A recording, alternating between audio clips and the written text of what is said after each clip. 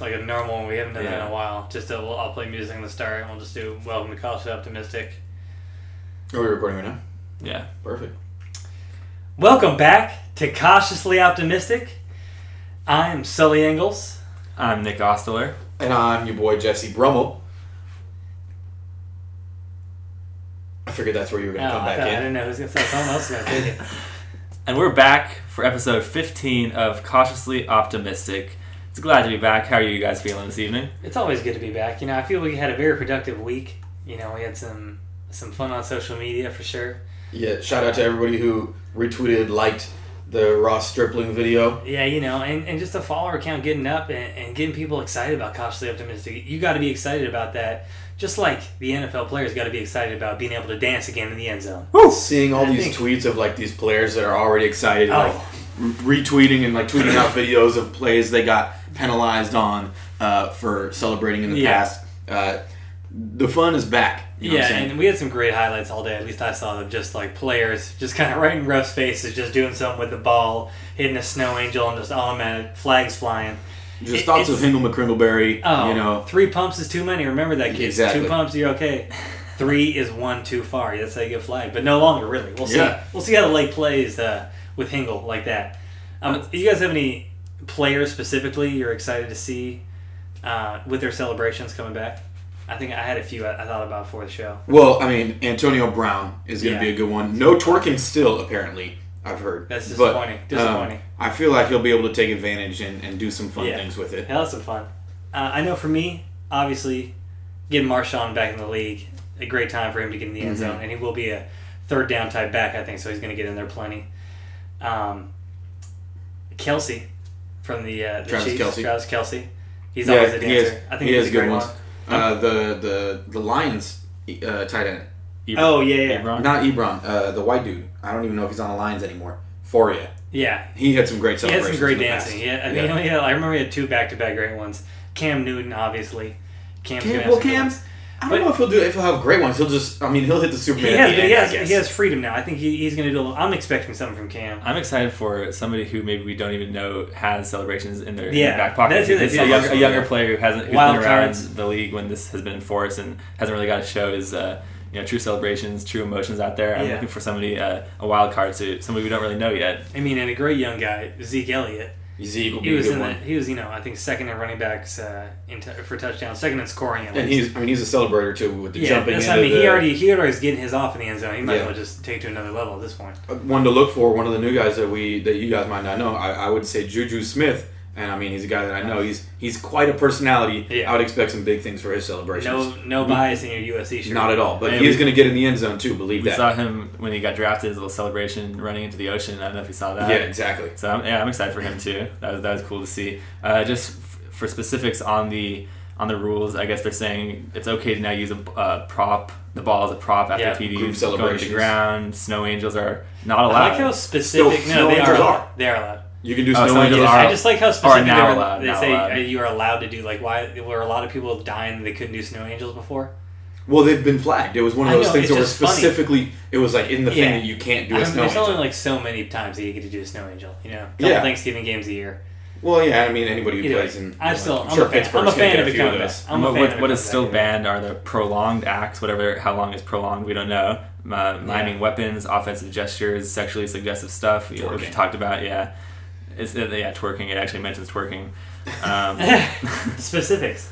So, I'm excited. It's about time that the NFL realized that this is an entertainment league, entertainment business, and I like it. One of the few good moves that Roger Goodell has made. It's it's an easy win for the NFL, and they usually don't take these. Usually, for some reason, just do exactly what the folks don't want to do, what we don't want to see at home, what the players don't really want to have happen.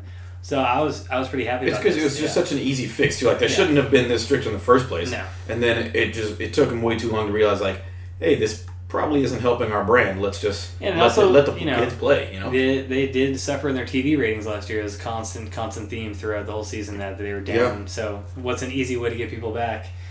Let the kids dance, man. Let the kids play. Let them play. We're excited. And another interesting thing they did is they lowered the overtime to 10 minutes from 15, which is going to result in more ties. Yeah, and they called it a move for player safety, less time on the field, in part at least. But I don't understand. Why wouldn't you just? I saw a tweet about this. Why wouldn't you just fix the overtime system rather than trying to change it? That's what Plaschke wrote an article about. Exactly. Yeah. Just go to the college. Go to college. It's how hard is that? It's a simple fix. Everyone wants it. Hopefully, that's the next in line for the NFL. It's another one of those things. Like, why is it taking this long? With the same thing with the celebrations. Yeah. Like, it was way overdue, and I think they'll get there eventually.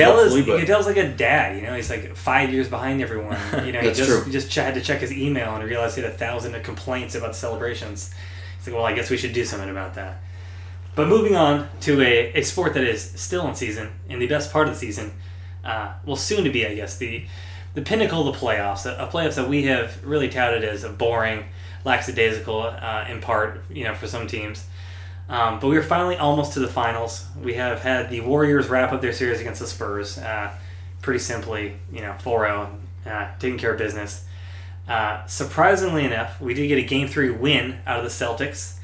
And I don't know if you guys remember on the last podcast, I specifically said that they would win Game 3 if they're going to win any game. I don't know if you guys remember. I do remember that. But I did say you said they were going to win one of the home games. Yeah, well, the thing was that I thought I had forgotten at that moment, and I thought that it would be Boston's home game. But nonetheless, I predicted Game 3 as a win for the Celtics. But then Game 4 tonight, we had to see the Cavs struggle a little bit in the first half, but then come out and finish them off in the second half. LeBron and Kyrie taking care of business. So you guys, initial thoughts. We'll start with the Cavs and Celtics series. Yeah. So we all thought, as Jesse's called it on last week's podcast, Cavs in 3. Yep. And it was looking that way, especially in Game 2 when they went up by 41 at halftime, which this is, let's face it, you mentioned it, so this has been a pretty boring playoffs. And I was watching that first half on Friday night, and it was just crazy to see a team dominate another team like that. One of the most entertaining moments of the playoffs for me personally so far was the J.R. Smith buzzer beater at the halftime buzzer to set the record for the largest playoff deficit. Marv Albert was even fooled by it. Kevin Love takes a shot with 3 seconds left. It rims out. Marv Albert says, and it looks like the Cavs will not set the NBA record. And then J.R. Smith comes in out of nowhere, flings a shot over his shoulder, it swishes through. Marv Albert goes crazy. J.R. Smith goes crazy. It's a 41-point lead. Yeah. They win by 44. At that point, I'm thinking, and Isaiah Thomas doesn't play after that, which they're calling it an injury. I saw somebody on Twitter wrote that the reason for it is... He just don't want to play anymore. Yeah, the reason in parentheses was shook, and so that's why he's not playing anymore. Yeah, I mean, that's tough for him. I mean, he's dealt with so much in these playoffs so far, and then have the last series go 7 games like that. I can understand that. You just got to, at a certain point, realize what you're up against here. Yeah, and JR is shoot your shot legend, and that just is another reason to prove that. But I think one of the things that these last 2 games has shown is, while Isaiah Thomas is great, they aren't... I'm not going to say they're not as good, but matchup-wise, it's a lot tougher for them when he's in the game against certain teams. Against teams with great point guards and against teams who are bigger. Because when he's in the game offensively, they just go to a pick and roll and let him cook against a power forward, which will work a lot of the time because he's really talented. But then defensively, there's a weakness on the court at all times. And I think you're kind of seeing that. I think the Celtics' defensive energy has been up since he's been gone because they haven't had to kind of adjust to him being on the court. And all these teams have been taking advantage of it in a half-court set, which is what the playoffs are. And they're just taking advantage of how small he is and that he can't play defense. Yeah, certainly. I mean, then that's been the burning question all week is can they trade him now with this number 1 pick? And I don't want to say the likelihood of them signing a big-time free agent, but they've had so many rumors just swirling around the team. And even with the amount of assets they have within the draft, they can make a trade. I don't know. It's interesting because they certainly are a better defensive team, and they're going to need that in the East to stop a LeBron at some point. You need to have defenders that can match up with every single position. It's not good enough to just have a couple of really good defenders. When you have a weakness like that in Isaiah, it's tough to overcome. And he's certainly a regular season hero. He can change a game at any time, and he can do it 1 game at a time in the playoffs. But when you get to that 7-game format, you need to have consistency, and being hot 1 game doesn't really cut it unless you're really an elite player like Kobe or LeBron, and being 5'8" like he is. I hate to knock the size, but that just makes it hard on the defensive end. You just can't do that. Yeah, what I thought was crazy about this is how he has been such a heart and soul of that team for all season, even in the playoffs too. And then when they go up against a team, the defending champions like the Cavaliers, I think it just showed not only an indictment on Isaiah's defense, which has been poor all season, but just the way that the Cavs were able to exploit it in a way that the Wizards were not, which I guess goes to your point, Jesse, I'll give you credit that Scott Brooks maybe was not as good a coach to exploit that, and you could just see they were just taking advantage, the Cavs were in this new series, the conference finals, they were just taking advantage of Isaiah, and when he's been out, it's actually shown that they've been better with him out on the bench, and the defensive energy's been up. Avery Bradley, Game 3 hero, making that rattling around shot, and I'd say Marcus Smart's the Game 3 hero. To get them in that situation to come back there. And Marcus Smart 7 threes, and tonight too. In Game 4, I was surprised. They were down in 16. The Cavs were in the second quarter, and it looked like the Celtics might actually have a shot in the series. But again, the Cavs, I guess the talent just wins out in the end. They come back in the second half. The Cavs were down at 10 at halftime. They come back and win to take a 3-1 series lead. I don't see them losing the series at this point. And I'm just excited for the finals where they're going to be facing the Warriors, who swept the Spurs. Unless you guys have any other thoughts about Cavs, Celtics, do you want to talk about the Warriors? I think we're pretty wrapped up on that. I mean, and going over the Warriors series, I think that was just... Well, that was really the definition of not fun to watch, Like, I don't really have any interest in that series. It was, they have been, calling about how efficient the Warriors were and how dominant they were. I was like, well, I don't know. When you just don't have your best player on the other team, it's at a certain point you just can't do anything about that. Like, maybe a game, you get one. I think that's what we saw from the Celtics. Took one game because, they stepped up as a team. Even tonight, they played very well as a team, but still wasn't enough. And that's just what it was the whole series for the Spurs. Yeah, Kawhi is the thing that makes that team go, and that's not anything new. That's an obvious, fact. But so when he goes down, that's just, he's the heart and soul. He's the best player. He's the best defensive player on the team. Like, he's the guy. And so you can't just take that off a team and then expect them to be able to hang with the best team in the West. You know what I'm saying? The team with probably the most talent in the league. It's tough, and he probably could have came back Game 3, honestly. And I think Pop played you know what? They got it this year. Yeah. Just be fine next year. And that's the kind of guy Pop is.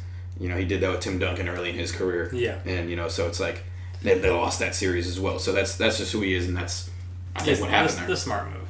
And obviously, another big storyline in the Spurs getting swept and bowing out was Manu Ginobili potentially playing his last game in the NBA.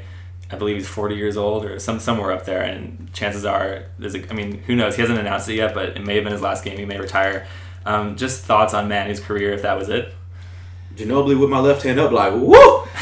You know what I'm saying? Hate him for most of my life growing up, being a Laker fan and all those battles with the Spurs. But you got to respect the kind of player he was. And, he brought a move to the NBA. You know what I'm saying? Like, not many people can claim that. Yeah, that's true. So what he's done for the NBA is impressive. And, seeing the love that Spurs fans and Shea Serrano have for that guy, you kind of understand what he is to his team. Yeah, I think you start off just the distaste he left in our mouths after so many playoff losses. After we did beat the Spurs a good amount of times, but there were many games that he took over and he won for his team, as well as Tony Parker and Tim Duncan. I think it's really at this point in my life, a lot of the players I grew up watching are now pretty much gone. I think he was one of the last ones, as well as Kobe, as well as Garnett the last couple of years. Paul Pierce this year. And really just got like Vince and Dirk left. Really, yeah, that's really all we got. And it, to me, especially like Paul Pierce and Manu Ginobili, I really hated them as a kid. I honestly could say that. Yeah. They ruined so many games for me, ruined Lakers seasons, and like at this point, it's just kind of like I miss watching that basketball, and it's such a pure form. Like when you fall in love with the game to a certain point, that I almost hate them less. I don't hate them. It's just respect them, and I don't want them to leave. That's what I have to say about Manu. And it looked, to me like when he was walking out of the tunnel, he really was taking a good look around. Like, you could see it in his face. He was looking at the even when he was on the bench in those last 2 minutes. It's just like he knew it was time, and he wanted to soak that in one last time. But shout out Manu, man. And Paul Pierce for that too. Yeah, shout out Manu. I remember just quickly the thought on Manu. Just in the 2013 finals, that was kind of when he looked terrible in that series, and people were really questioning if he was going to come back at that point. And he played in another 4 more years, and he was still he was still getting buckets out there in the series and still doing things for the Spurs. As far as his legacy, just from the time I've been watching basketball, he's kind of defined what a sixth man is in the NBA for me. And so Spurs all the way for him. been on winning teams every single season. He's been on the Spurs, and that's just kind of he's a big reason why that the Spurs are what they are. So, give a salute to Manu. Great player, one of the best left-handed players in the NBA. Yeah. And if that's it, a great career for Manu. Yeah, and also shout out, I guess, to Pop as well. For a lot of people knock the rest, but at the same time, that there's a reason he played that long, and that's because Pop's been doing this for years. It wasn't like he thought of this overnight. I'm gonna pause it for a second. All right, whenever you're ready. And now we're going to talk a little Dodger baseball, as well as maybe a few quick points from around the league. Dodgers playing right now against the Cardinals. Kershaw on the mound, up 1-0. But going to this game, they're 26-19, 2.5 games back of first place, but have won 4 or 5. So things are looking up in Chavez Ravine, as they have been for the last couple of weeks. Playing a good brand of baseball. It's just really the teams ahead of them have been playing great too. It's not really a knock on the Dodgers at this point. I think it's more so that maybe the Rockies they're getting to that point in the season where it's really kind of make or break as far as like if you're going to be able to have some longevity getting towards September. And if you can set yourself up at this point in the season, as long as you play 500 ball the rest of the way, you usually can sneak into a playoff spot. For the Dodgers, obviously still missing Justin Turner. Going to miss him for a couple more days. But we did get Logan Forsythe back tonight, who I was fortunate enough to see at Rancho Cucamonga a couple nights ago, and he didn't look great with the stick. Looked good on defense, so we'll see going forward. You guys got any quick thoughts on the Dodgers? Yeah, always nice to have Logan Forsythe back. The timing is pretty good considering Justin Turner is going to miss a few weeks here with the hamstring. Tough to see a big bat in the middle of the order go down like that. But again, the Dodgers have planned for this with very elite depth in terms of other teams in the major leagues. So Forsythe slots nicely in the third. Good versatility there. He can play second and third. And, you saw him sully over in Rancho. Mm-hmm. He had missed 30 games, so he's still getting his time back. I'm not too worried about him. He's a veteran player who will get it back. In terms of the overall team, they're 26-19, as you said. 4 out of 5, 3 out of 4 against the Marlins. Got a little action with Giancarlo Stanton and Ross Stripling, as you may have seen on our Twitter. Oh, yeah. It was pretty much everywhere on Twitter. I think it was the most retweeted tweet of all time. I think it just beat Carter's Nuggets it was close. Tweet, so you probably saw it. Yeah, so go back and check that out. Not a big deal. Yeah, not a big deal. Friday night, go ahead and check that. If you want to like it, it might be our 110th like or something, but we're not talking about it. 110 million. We're not even counting. We're not even counting. We're not even counting. It's at a good amount right now. One concern I do have about the Dodgers is Julio Urias has had 2 back-to-back struggling starts there, sent back down to AAA. I don't know if he's getting a little tired or what it is, but I'm sure he'll be back not too long. Jesse, do you have any thoughts on just the Dodgers or Urias or anything like that? Yeah, you mentioned the depth, and I think guys like Chris Taylor kind of are a nod to that, where guys like Justin Turner go down or Forsythe has been down, so we're able to bring and plug guys in like that and just stay hot. Like those guys are just, Chris Taylor's raking right now, so it's good to see the depth kind of provide for us. And I guess like Jock Peterson are kind of being a little more consistent than they have been in the past. Hit another bomb. Yeah, so it's nice to see. We got guys that can plug in anywhere. Hopefully that we don't want that to be a trend to have to keep plugging them in because that means more injuries. But it's a nice luxury to be able to have those guys, and I'm a little more comfortable now than I was early in the season when we were like 7-8, and I was I was worried on the podcast. But. Yeah, they certainly got themselves well above 500. Just a couple of the quick notes. I think they get to the point where maybe I think Nick, you talked about Urias. You can't rely on a young kid that much. He either's going to have a great year and you can ride him for a little bit, but eventually they're all going to struggle.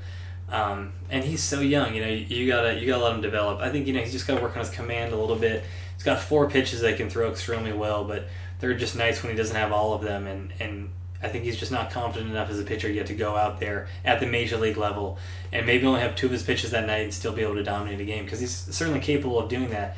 Just hasn't exactly shown that. And I think Jesse, you knocked it on Chris Taylor too, man. That guy's been a gift for us, as well as Alex Wood. 2 guys we got in trades really for nothing at this point, who have just been 2 of our best players throughout this whole season.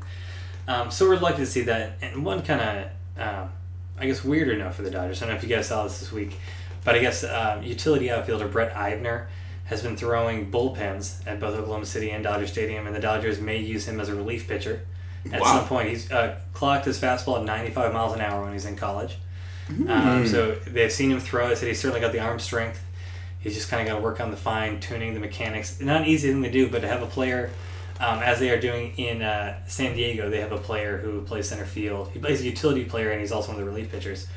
A guy who can fill up one roster spot with two things would be pretty sick, I think. Yeah, it's like what NFL players have been doing recently with their Ty Montgomery. Yeah, exactly. A true wide receiver and running back at the same time. Kind of thing. And you got players who can do that. The first pick in this year's MLB draft is going to be this kid Hunter Green, who's actually from Southern California, and he throws 100 miles an hour, and he may be the rawest hitting prospect in the entire draft. So a team's going to come to a point where they have to choose. It's probably going to be a pitcher, obviously, a right-hander that can throw 100 miles an hour you don't pass up on. But down the line, who's to say he couldn't hit? He's certainly going to be a good hitting pitcher if he makes it to the major leads. And he has a chance to pinch hit, or he has a chance to be kind of he could play in the field once every 5 days. Why not? That's what we did with Babe Ruth. It'd be interesting. I think baseball should embrace that. It would be a really cool thing. There are certainly players that can play both sides of the ball, and there are positions in the field that you can save your arms to a certain degree and still be able to pitch in a certain amount of time later. Yeah, I know there's a similar situation with the Tigers. Anthony Gose, I don't know if you've heard. They said he's throwing 99. He used to be an outfielder. Yeah, it's couldn't really hit. He's throwing 99 now. He might be in their bullpen this season. Also, a quick note relating to last week's podcast about our conversation about the Rockies and the Twins. Yeah. Coincidentally, the Rockies and Twins did play an interleague series last week, and the Rockies won 2 out of 3. So that's why I brought it up. Yeah, no, that's what I'm saying. No, so I think that was what we had just talked about. All right, go on. All I want to say is it's tough. You got to tell your parents if their team wants to, be that team that's going to win the NL Central, they need to help out the NL West and beat those Rockies to get the Dodgers in the first place. And I'm actually going to be going to a Twins game in June, which will be cool to see them live. But I don't get why they didn't help us out. They're a young team; they're still trying to figure it out. Colorado has a little more veteran experienced.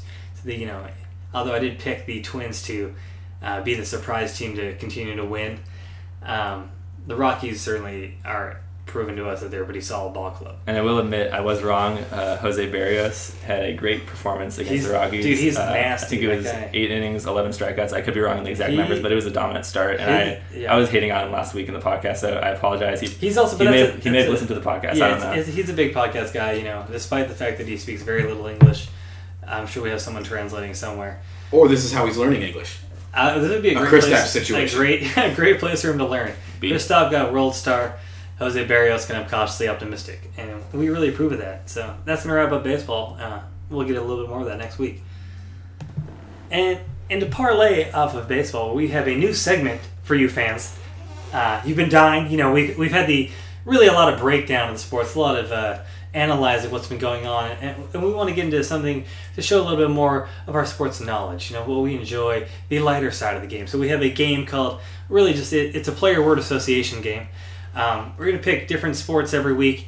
This week we're going to start it off with the MLB, and I will say a player's name, and Jesse and Nick will give me their initial reaction based on their player, what they thought of them throughout the past. These aren't going to be all current players. They're going to be, this week I'm with a couple local guys. There's one in there that Jesse specifically, I had to select out for him. You can look up his name if you don't know him, but... And these are, me and Nick have never seen his names. You guys have not seen the list. So and that's the way it's going to continue to be. One of us will host the game, and the other two will say names, and the other two will never see the names until they are said on here. It's okay. MLB Player Association. One name, one word response. Here we go. First player. We'll start with Jesse's initial response on this one. Mark Grudzielanek. Old. He was always to me, growing up, he just was always old to me. I don't know, whether he was young, I don't know what, no matter what age he was. Yeah. When I saw him, I was like, old man. You're old. You just play old. You weren't, he just played old to me. Yeah. So I'm going to go initial response, Mark Grudzielanek. The first word that comes to mind is tunnel, and let me explain why.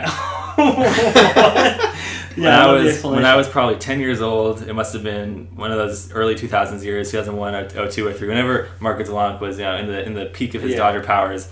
I went to a Dodgers-Angels game. I can remember this like it was yesterday. Wow. It was a day game, and family and I decided to head out early. I don't know. I was young. I didn't mind. It was a hot day.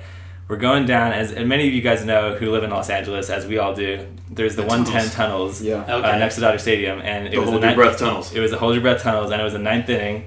And I think we had Ross Porter on the radio, and Dodgers had a chance to win this. It was the bottom of the 9th. On the radio, we hear, and the pitch to Grudzielanek. We go into the tunnel, static, don't hear anything. We pop out, and the Dodgers win. And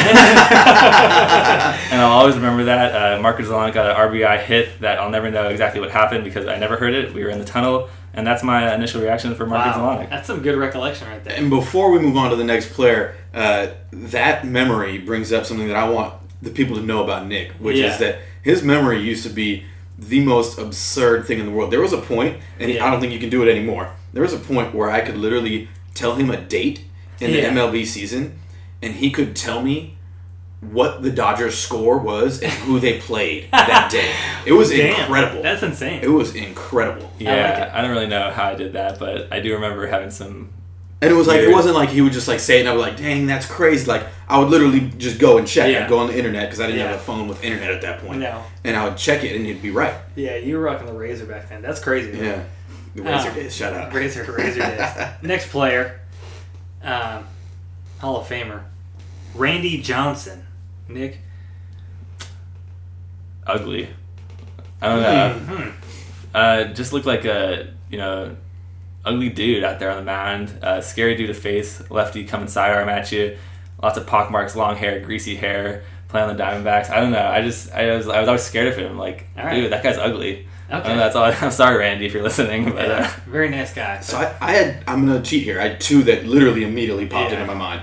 And the first one, Bird. Yeah, that's because of the famous one where he hits the bird on the fastball and blows up the bird. Yeah. The second is a lesser known one, and I'm going to say the word is fine.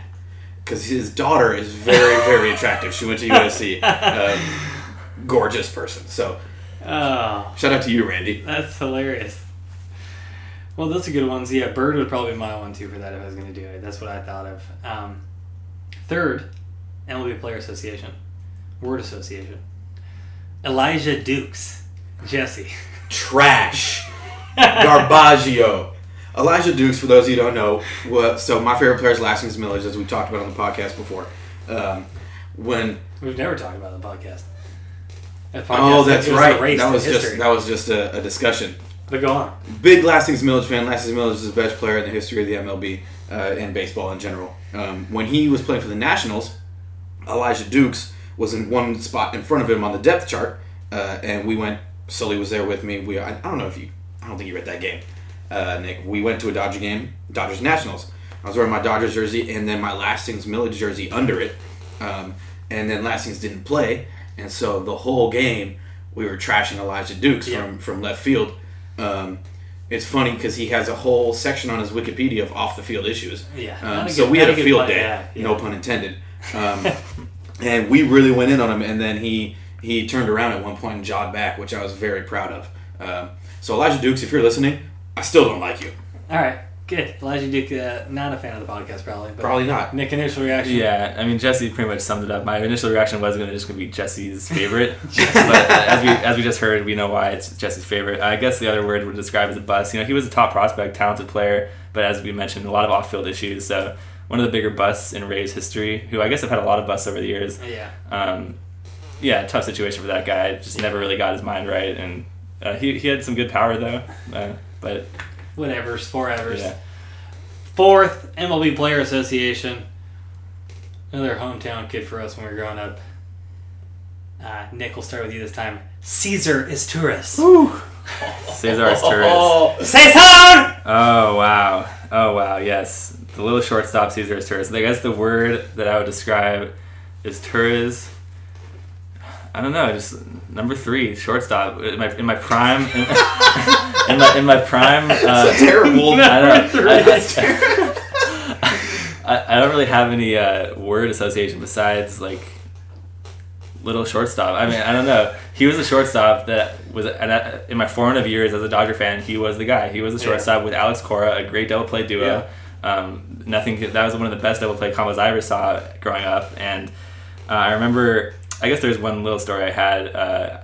I was at a game the day before he was traded away for Greg Maddux, and he was a pinch hitter, and former Dodger Talk host, and still on the airwaves, probably a friend of the podcast if you ever want to come on, A. Martinez, was standing next to me in the concourse, and trying to talk to him, a little talk shop, a little Dodger fan, trying to talk with the reporter. Yeah. And I said, Cesar Izturis is back today, huh? And he's like, yeah, he's back. He looks like they're going to want him keep him at shortstop, and Next day they trade him. I don't know if A. Martinez knew or not, but it was tough to kind of have the hope yanked out from under us. That's all I got for Cesar Torres. My word would be love. Yeah. Just because, like you said, formative years being a Dodger fan, he was the guy. I always had this love for him. He was a Dodger to me. Like he was. He's a great. He was in the flesh. Like he was just like he was a Dodger. He's what you look at and you're like, boom, that's my shortstop. That's my guy. So I'd say love. Yeah, that was the initial Dodger teams that I really can start to remember well. That, and Nick, you mentioned it too, the Alex Cora connection of the middle. Mm-hmm. I had to really choose between him and Alex Cora. Yeah, I didn't want to go with both, but I figured I'd get one for the initial one. Another one on here I know Jesse will enjoy. Fifth player association here for the MLB. Jess, we'll start with you. Shane Victorino. I'm going to take some time to really just get the right word. Nick. Let's go to Nick then first. Annoyance. He was the guy on the Phillies in 2008 and 2009. Those were the 2 years that the Dodgers would have been in the World Series if it wasn't for the damn Phillies. And Shane Victorino was a Dodger killer in those years. We remember the brawl in 2008. Hiroki Kuroda threw at him, at his head. Victorino wanted him to throw at his waist. There was a brawl, and obviously that was a tough series for me emotionally as the 15-year-old Dodger fan in me, or 16, however old I was, and had to watch, Shane Victorino just kill the Dodgers and then capitalize by the Matt Stairs home run that we all remember. Of course, he came to the Dodgers later in his career. Wasn't anything special at that point in his career. Again, though, makes the Dodger fans hate him again. After he leaves the Dodgers, goes to the Red Sox, helps them win a World Series. I don't know. Never really was a fan. Tried to embrace him when he was on the Dodgers. It was just too hard to do. Annoying guy. Never really liked the Flying Hawaiian. Jesse, you probably don't like him either. Yeah, good nickname call, by the way. Flying Hawaiian for Shane Victorino. Jess, one word. You let it brew for a second. You let it steep. I literally, I've been thinking, and I couldn't find a one word that... You can go with a hyphenated type. That really describes it, and he's just human garbage. Probably my least favorite player in the history of the MLB. Annoying as hell. Then he came to the Dodgers, and I remember I was at the first or second game of the season in left field when he was on the Dodgers, and I tried. I'm not going to say I didn't. I tried for a game or two, and I couldn't. I see his face, and something burns in my heart, and I just can't function without being eternally angry. So, terrible. He's the worst. All right. Well, that's going to wrap up the player word association for the week. Yeah, that was some serious action right there, folks. Hot takes, one word, one player. That's how it goes. We'll be back with more. One of these two goons will host it next week. Go ahead. You just go. Just kidding. Yeah. Why don't you enter this one, and I'll read the first question. Right. Do we want to do a... It's not time for another new segment. Boom. And now it's time for another new segment of the show, the mailbag. We asked you guys on Twitter this week to send us questions about anything sports-related, non-sports-related, any questions that you felt needed to be answered, and we will do our best to answer those questions. Thanks to you fans out there on Twitter, we actually have quite a few questions in our mailbag this week. So I guess we'll get right into it, guys. King Denali, Adam Denali, shout out, who actually hit us with a lot of questions, so we appreciate you for that. We'll start with one of his first questions, and he wants to know our thoughts on the Lakers and if they should trade D'Angelo Russell and a second-round pick for Jimmy Butler. I believe it's the second overall pick, not the second round. Yeah. Yes, second overall pick, so the number 2 pick and D'Angelo Russell for a superstar like Jimmy Butler. If that is an option, yes. I don't know. I don't know how we can give up all... I think you need to keep one of those two as a future point guard. You can't give away both. You're either going to take, let's say it's Lonzo, whoever those first three you take, or you have D'Angelo. I love Jimmy, but you can wait a year and get Paul George. That's true. And you can keep one of the 2 point guards. I wouldn't mind a trade involving one of those two things, but I don't know if that's the right one. I get what you're saying with that does leave us without a point guard and not getting a point guard in return. Exactly. So I get that, but I'm more than open to trading both of those guys for a superstar like that. We talked about this briefly on the last podcast. I believe it was the last one, and I'm saying the same thing that I said last week. I don't want the Lakers to trade D'Angelo. I don't want them to trade their pick. as I said, keep the rebuilding process going. If they want to trade for Jimmy Butler, I just don't think it'll do enough for them in the long run. Keep the slow path going. Wait till the Warriors are not as good when our young guys are better. That's my opinion last week, and that's my opinion now. There we go. Well, we'll move on to the second question here. And this is from my guy, Will. Wilson_14 on Twitter. Shout out, Will. What's up? And shout out, Will. Graduated from college now 2 days ago. Big graduate from Chico State. Hey, congratulations, Will. Yeah, we got shot. Congrats. He wants to know, fuck, marry, kill, pizza, alcohol, or Netflix. Wow. I can take this one. I know for me, I wrote this down here. I'm fucking alcohol. Obviously the wildest time. Marrying pizza, hearty, something you want to take home. You can, last a lifetime with that. And I'm killing Netflix. I'm not the biggest Netflix guy. I can survive without it. If I got my phone, I'd probably be chill with Twitter. All right, fair enough. I agree with you on the alcohol. Wild times, good times. We're fucking that. But I'm going to switch it up with you. I'm actually going to kill off pizza. As much as I love pizza, not necessary for me. Not necessary. Whereas Netflix, I feel, is that kind of relaxing, chill thing that is always going to have new content coming out for you. It's always going to be there on your computer when you want to come home after a long day of work. Pop up on the Netflix. She'll always be there for you. And I'm going to marry that Netflix, and that's my opinion on that. So I think we're all in agreement here in that alcohol is a must fuck here. I mean, you can't marry it. No, that's just like, whoa, that's alcoholism. You know what I'm saying? That's just what that is. And then it's a toss up. This is a great question because this Netflix, pizza, and I'm probably gonna marry pizza. I love Netflix, but there's also those times where it's like, if there's nothing new on it, you get bored. I've literally scrolled through Netflix for a good 20-30 minutes trying to find something, and then didn't find anything, and then I just went back to watching SportsCenter. So I think I could go without Netflix. I'm gonna kill Netflix here. There you go. And I don't know. I mean, that's a real good question. It's hard. It's a great any one. way you look at it. Shout out, Will. That's a real good one. Jess, what's the next one we got here? So shout out to Adam again. Another one of his questions here, and one that I enjoy personally because this is one of my favorite players in the league. Is John Wall an underrated or overrated player?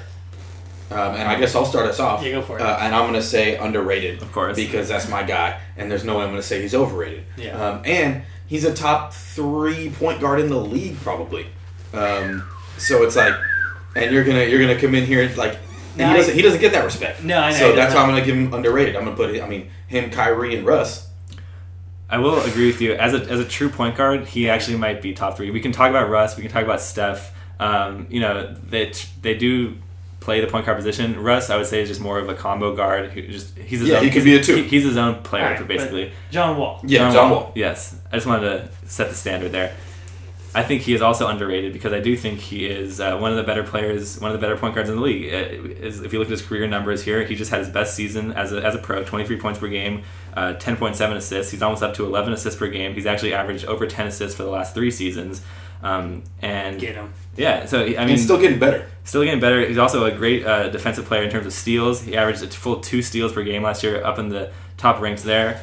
Of course, his energy kind of got I guess he runs fast. He does a lot of things. Always high energy. He kind of ran out of gas here in the second round against the Celtics, which shout out Scott Brooks for not knowing how to use him. Right. So we all talked about that. You know how we feel, but no, he's a great player. He's definitely underrated.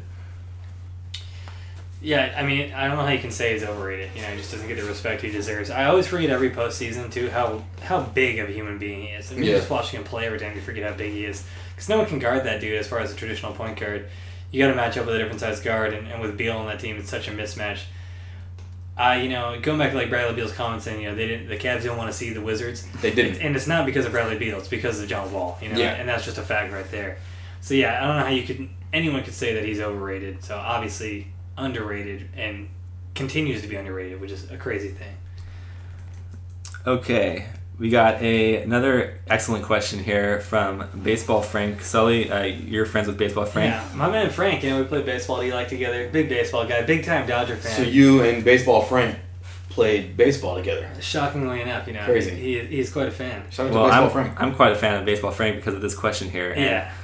So his question is, would you rather run your hand through Peja Stojakovic's chest hair or shake Madison Bumgarner's hand after a snot rocket? Gentlemen?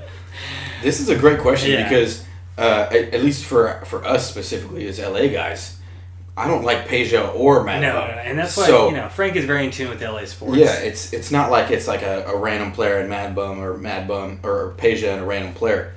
Neither of these guys are people that I enjoyed.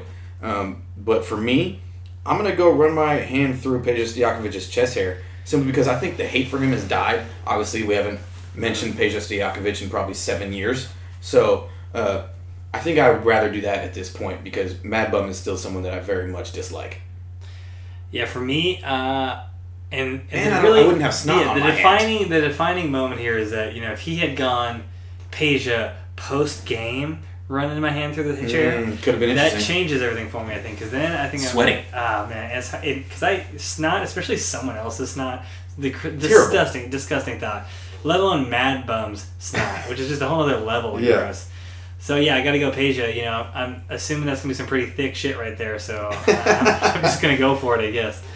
He probably shampoos it though, so it's probably pretty smooth. I would hope he takes care. I would hope he manscapes. You said that's what I was gonna say. You said thick. I was gonna say smooth, just like his Jay. So despite another NorCal guy he loves. Look at this. Despite Peja being on the Sacramento Kings in the Shaq Kobe heyday and being a true rival of the Lakers when he was a young guy, and then coming back almost 10 years later to knock the 2011 Lakers out of the playoffs, sweep them out as a veteran on the Mavericks, hit a ton of threes in Game 4.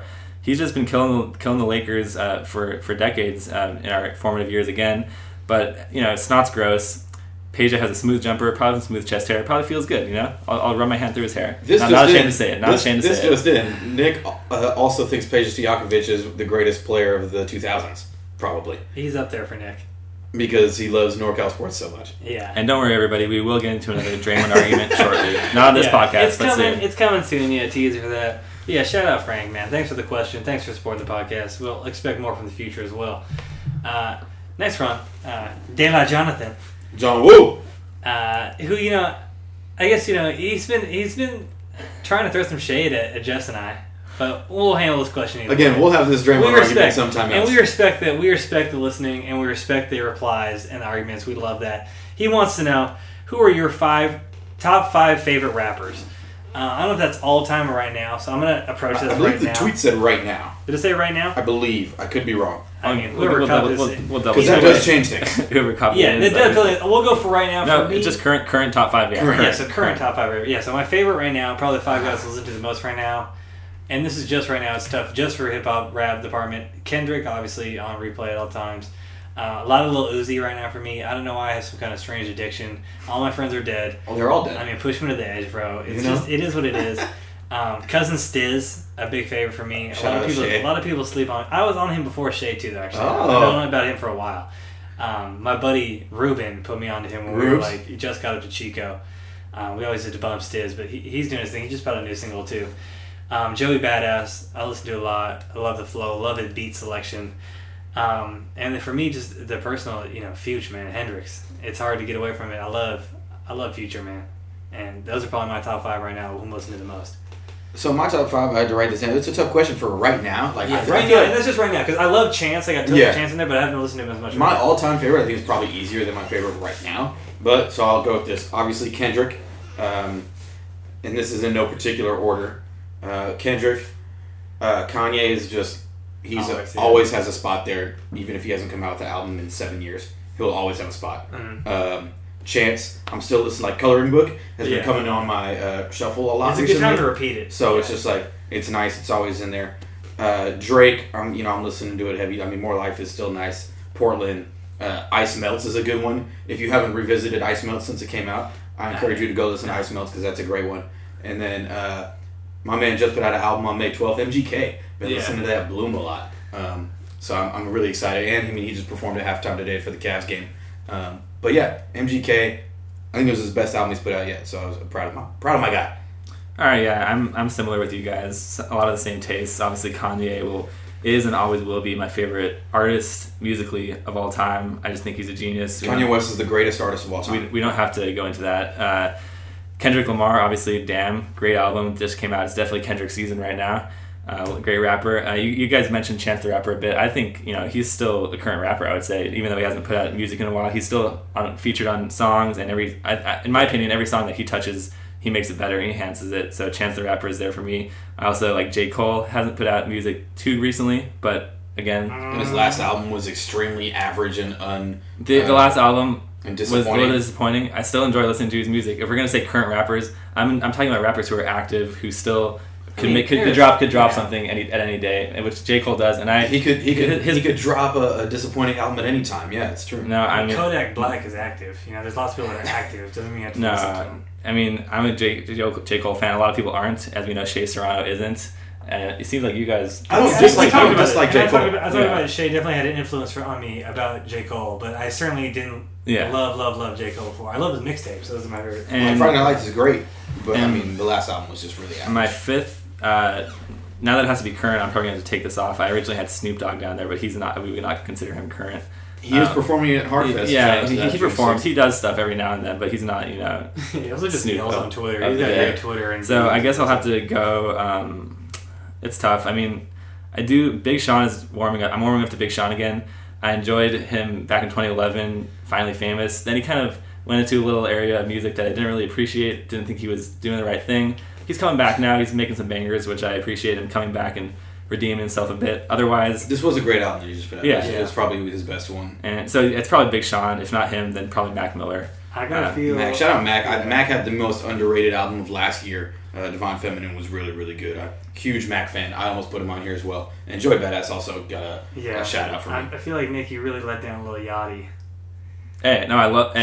We don't have to just. He's your number one fan. You know what I'm saying? You're the guy that's been pushing him. So. No, I do like him. Again, though, in terms of somebody who I want to be a favorite rapper currently, they need to have at least a full year under their belt for me to consider them.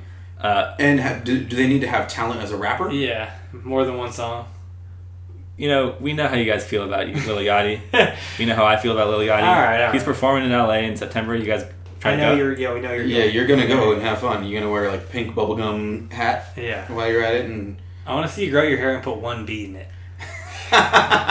Anyway, moving on to the next question here. This is a tweeting from Hillman Tweets on my good friend Ben Hillman. What is the most BS sports stat? Why is it win for pitchers? And you two guys read this and laughed, but I agree with Ben on this.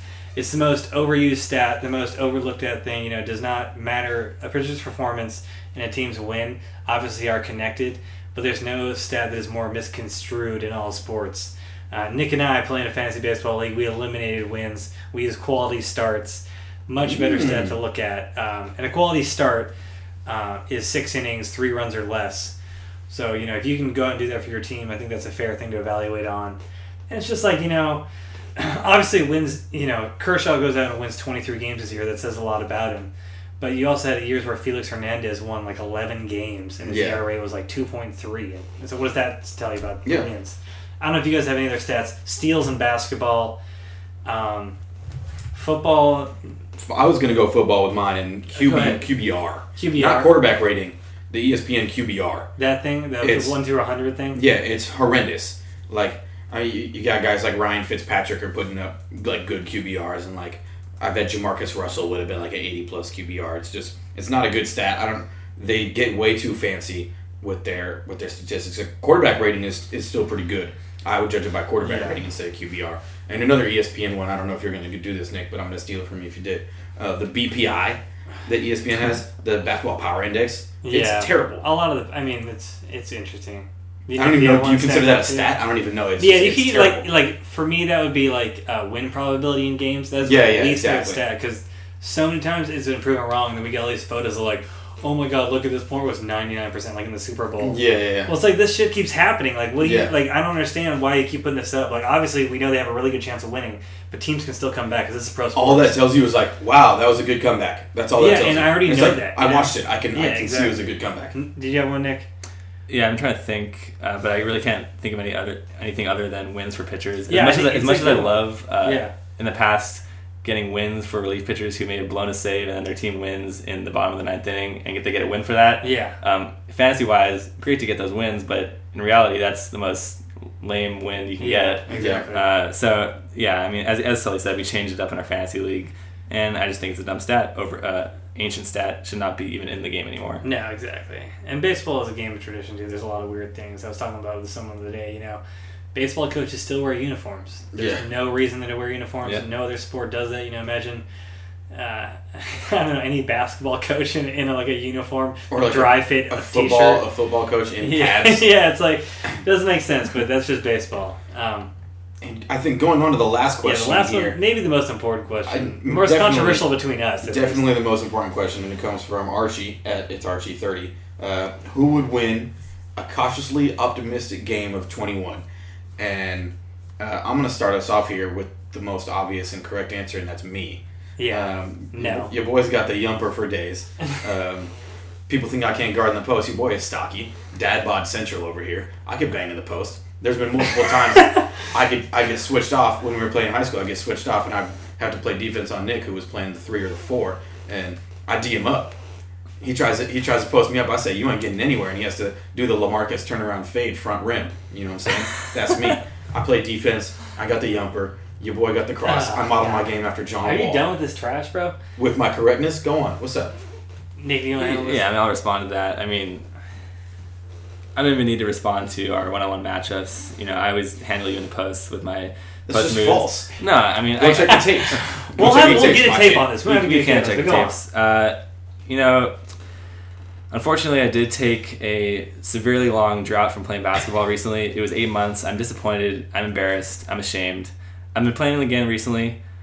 Still trying to get into it. It's been a while. I'm out of practice, but I'm getting the hang of it. It's like riding a bike. You can still play basketball.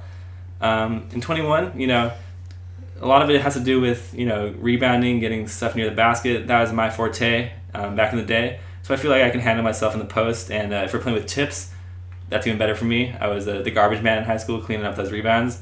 You were a man of garbage, yep. Yeah. You were garbage. So I think I'm obviously going to say myself. What I'm going to say Blazers and 6 or whatever Lillard said? No. I'm going to say that. Take yourself. All right. Yeah. I mean, that's what it comes down to for me, Jesse, you can compare yourself to John Wall. Nick, I'll even compare you to Draymond, But when it comes down to it in this 21 game, I'm LeBron James. I'm bigger than both you guys. None of you guys can stop me on a drive. I can pull up and shoot over both of you. No. It just comes down to me being the best athlete of the group here. It comes down to me just being able to dominate this game. I'm going to knock down my free throws. I'm going to knock down a 3 to win the game if that's how you play. If you want to play with tips, obviously I'm going to control the boards. I'm a perennial triple-double anytime I step on the court. I just played in a Disney League, dropped 23 points the other night, comeback win for my team. Not to brag or anything, but I think I'm winning this, and we can settle this because I know we playing in Disneyland. Who are you playing against? Mickey Mouse or something? I think great job. I think the only way to Nick. You didn't help any of our cases. I'm continuing. So Nick's out of this. Nick's out. Nick is going to start. When we play 21, Nick starts at -1. I stand by that. Nick literally just forfeited himself from this conversation. Was like, I'm not the guy that's going to win this game by making that comparison alone. I stand by that joke, and I also stand by the idea that we should maybe. I don't know how our audience feels about it. You guys can tweet us if you like the idea, but a Facebook Live of the 21 game at some point. No problem. Anytime. Oh, that's the easiest call. Next, so that next there's Monday, proof of me smacking all y'all. Next Monday, Facebook Live. If we can get that going. We'll just take a recording either way, but you'll find out very soon that I will handily win this 21 game. That's just so false. Anyway, that's going to wrap it up. Wrap it up for the mailbag. Thanks for all the questions. There are a couple we didn't get to. We'll get to those next week, and as well as the mailbag is always open, folks, so send us your questions anytime. We'll get to them on the show. Hashtag CO mailbag if you want to ask a question. Hashtag CO mailbag. Not Colorado, though. That was an issue we ran into early That's true. Still go CO mailbag. We'll do it. I don't think anyone else is using that. Run. I don't run. True. But it's a half-court game, dog. Down, bro. It's a half-court game. I don't need to run. We'll settle it's not a full-court 21 game. We'll settle this next week. I can't wait. On my birthday. We can do it on my birthday. Can't wait. We can do it on my birthday. Alright. And now it's time for the fast food flavor. Fast food flavor. Fast food flavor. Swine, what's on the menu today? Alright, so I've been seeing these commercials. The commercials are pretty good. Burger King has reintroduced the Mac and Cheetos. So for those of you who don't know what that is, it's a Cheeto outside with mac and cheese on the inside. I think Doritos Locos Tacos came out for Taco Bell, and Burger King tried to catch a wave, and they said, we're going to partner up with Cheetos and try and make something special, you know? And if you guys know me, you know I have a problem with Burger King. They're the most trash, classic fast food restaurant in the game. That's just a fact. Trash and classic. They're like, when I say classic fast food, McDonald's, Taco Bell, Del Taco, one of the nationwide go-to chains. It's like we know Shake Shack is trash, but they're not. They're not a classic fast food. Got you know what I'm saying? Got you. So, and then beyond that, fast food places really shouldn't do macaroni and cheese. You know, like even like a KFC, they have it on their menu. It's just not very good. Like a Popeyes, these fast food mac and cheese, it just doesn't. It's not something they should really do. And so, with those two things in mind, I was very hesitant to go and do this. But you know, I'm a man of the people, and the people need to know how is the mac and Cheetos. Mm-hmm. So I went, hit the Burger King, and it was better than I expected, which isn't saying much. But my thoughts of macaroni and cheese and fast food were confirmed. It's not very good. Like, the Cheeto part is cool, but then you bite in and the macaroni and cheese was like dry. It didn't really have, like, it was a terrible texture. It wasn't, the cheese wasn't right. Like, it just wasn't very good. And it was too dry. I love the idea. You know what I'm saying? They're in the right in the idea, but the execution just wasn't really there, you know?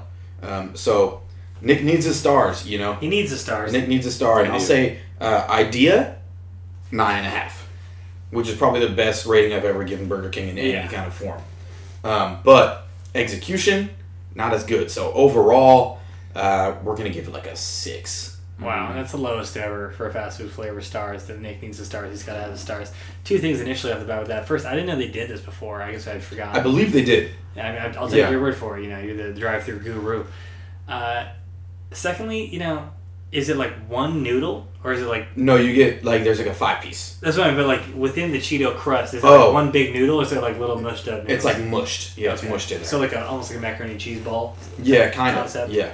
But there's like you don't know where one noodle begins and one ends. Like if you have the mac and cheese balls at Slater's 50/50, those are great. Like you can see the macaroni and cheese noodle. It's clear. You can't really see the noodle. It's just like a mush of pasta. Yeah. It's probably not even real pasta and cheese. Yeah. And it's dry. It's just not executed very well. Yeah, that's not good. Well, that's tough to see. Disappointed with the result there, but again, thank you for taking us through a journey of fast food flavor. And with that will conclude this episode of Fast Food Flavor. Fast food flavor. Fast food flavor. Whenever. You Soul first? Yeah, go Sully first. Soul's is hot though, right? Yeah, I'm a hot take. Oh, should I go last then? Yeah, I'll go first. You just... Alright, it's that time of the show where we got some super hot, interesting takes. We got some shout-outs. It's that time. Alright, it's that time of the show. Before we get to that time of the show, I just want to quickly say shout out to the Ducks. I don't really care about the Ducks, though. Somebody else want to just... like, they lost. Shout out to the Ducks. Playoff run. Lost Nashville last night. That's going to conclude our What the Puck segment. We've had fun doing What the Puck with you guys. Hockey guys. We might have a Stanley Cup issued of What the Puck coming your way. We're just such big hockey guys that we're really just down about this loss. We don't really want to talk about it. Yeah, we're not going to talk about it. So we're going to go into our super hot, interesting takes. And I believe that, Nick, you got a shout-out for us? I do have a shout-out, and it's something that happened earlier in this recording, something I feel a little bit bad about. I threw some shade at Mickey Mouse when I was talking about the basketball game. God. And, you know, that's my boss, actually. That's both of our bosses. We both work for Disney. I can't be talking bad about the boss, man. That's true. I apologize to Mickey. Hopefully we can amend this torn relationship. I'm sure you're a great basketball player. I just want to give you a quick shout-out. I would love to play one-on-one with you, and that's all I got to say, man. Sorry about that. My apologies. I was out of line. You just said Mickey Mouse was a great one-on-one basketball player. This is just... It was weird, and then it just took a weirder turn. Let's cut that off. So you got a super hot, interesting take, I believe? I mean, yeah, I got a super hot, interesting take. It's a hot one, too. And it has to do with us. You know, we all hope to be a big piece of sports media one day, I would say. And all of our... Jesse and I, Nick, I know you're a fan, too. One of our favorite shows is Around the Horn. Absolutely. And I love Around the Horn. I get to watch it every day. Usually it's on at a time of work when I kind of have a little lull, so I usually catch it. And I've just noticed more and more recently that despite it being, I think, maybe the best show on ESPN, they just don't do baseball very well. And it's really a bother to me. Like, everyone on that show, everyone they bring on, besides, I'd say, Plaschke, doesn't really get the baseball vibe sometimes. And they just don't really go into detail. A lot of things they say are very just kind of like surface-type statements that don't really, anyone, if you know sports to a certain degree, can say what they say. And so I just love to see them kind of like take it up a notch, They even had a segment on the other day about how Mike Trout gets disrespected. He should be one of the best players in all of any sports. He's the most dominant baseball player in the game right now. He's essentially LeBron James of the major leagues, and he's just not covered at all, Obviously, he's an Angel, and we don't have as much love for that team in Southern California, but you got to recognize greatness to a certain degree. And it just I don't see that as much around the horn. So I guess I'd like to see that a little more. Maybe that's not, the basis of what their fans want on the show. Maybe I'm a unique fan in the sense that I love baseball, basketball, and football equally, as well as kind of a lot of the pop culture references they make on there. I feel like that is lost sometimes at baseball. You kind of have a different fan base there, but I don't know. I'd like to see a little more baseball around the horn, and I guess that's a hot take from me. I would say, it would, and I agree, it's a hot take. I would say it'll come more after the playoffs in basketball. I just don't think in general they have people on that are extremely knowledgeable at baseball. People that really follow the sport intensely. I get that. The main story. My only other one that I thought of when you were saying that was Kalashaw. I think Kalashaw's pretty good. He is, even though today, I was talking, or he was talking, and he does have some good facts sometimes, but there are other times, I guess, when, I just like to see someone that really is a baseball-specific guy. They don't really have that besides Plaschke. But even then, Plaschke is just such a Dodgers guy. They don't have people that cover the whole league. So sometimes they'll bring up players that are having a great year, and no one is really in their market to cover them, so they just kind of don't know what to say. It happens all the time, I don't know. Maybe that's my take on it, but I think it'd be a fair thing for them to maybe try and include a little more baseball to a certain degree. That's a fair take. I guess my only response to that is, if you look around the league and the reporters, I could be wrong, but it seems like baseball reporters are more baseball-specific than other reporters of other sports. Certainly. So that may be an issue there. That may be why you feel that way. That makes sense for who they bring on the show.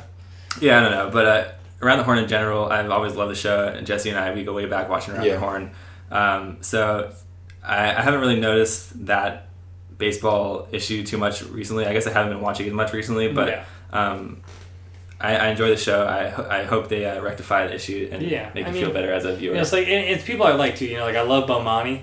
Bomani's not a baseball guy. No. He's not a baseball guy. He can look at the stats. He can tell you about certain issues within the game, but when it comes down to certain details, it's just not his forte. And that's not, it's hard to cover every single basis like that, but they could find someone to do it. I see what you did there. Cover every base. I see that. You like that? I see what you did there. Anyway, that's going to wrap it up here this week for Cautiously Optimistic. Once again, we tried to squeeze in Josh Chamberlain, but we just did not have enough time this week. As Josh knows, he was banished from the question group, but, we'll see. Hopefully that banishment will be lifted at some point, and we'll get him on the show. You guys got any final thoughts? Yeah, just thanks again for episode 15 for sending us the questions. We appreciate that.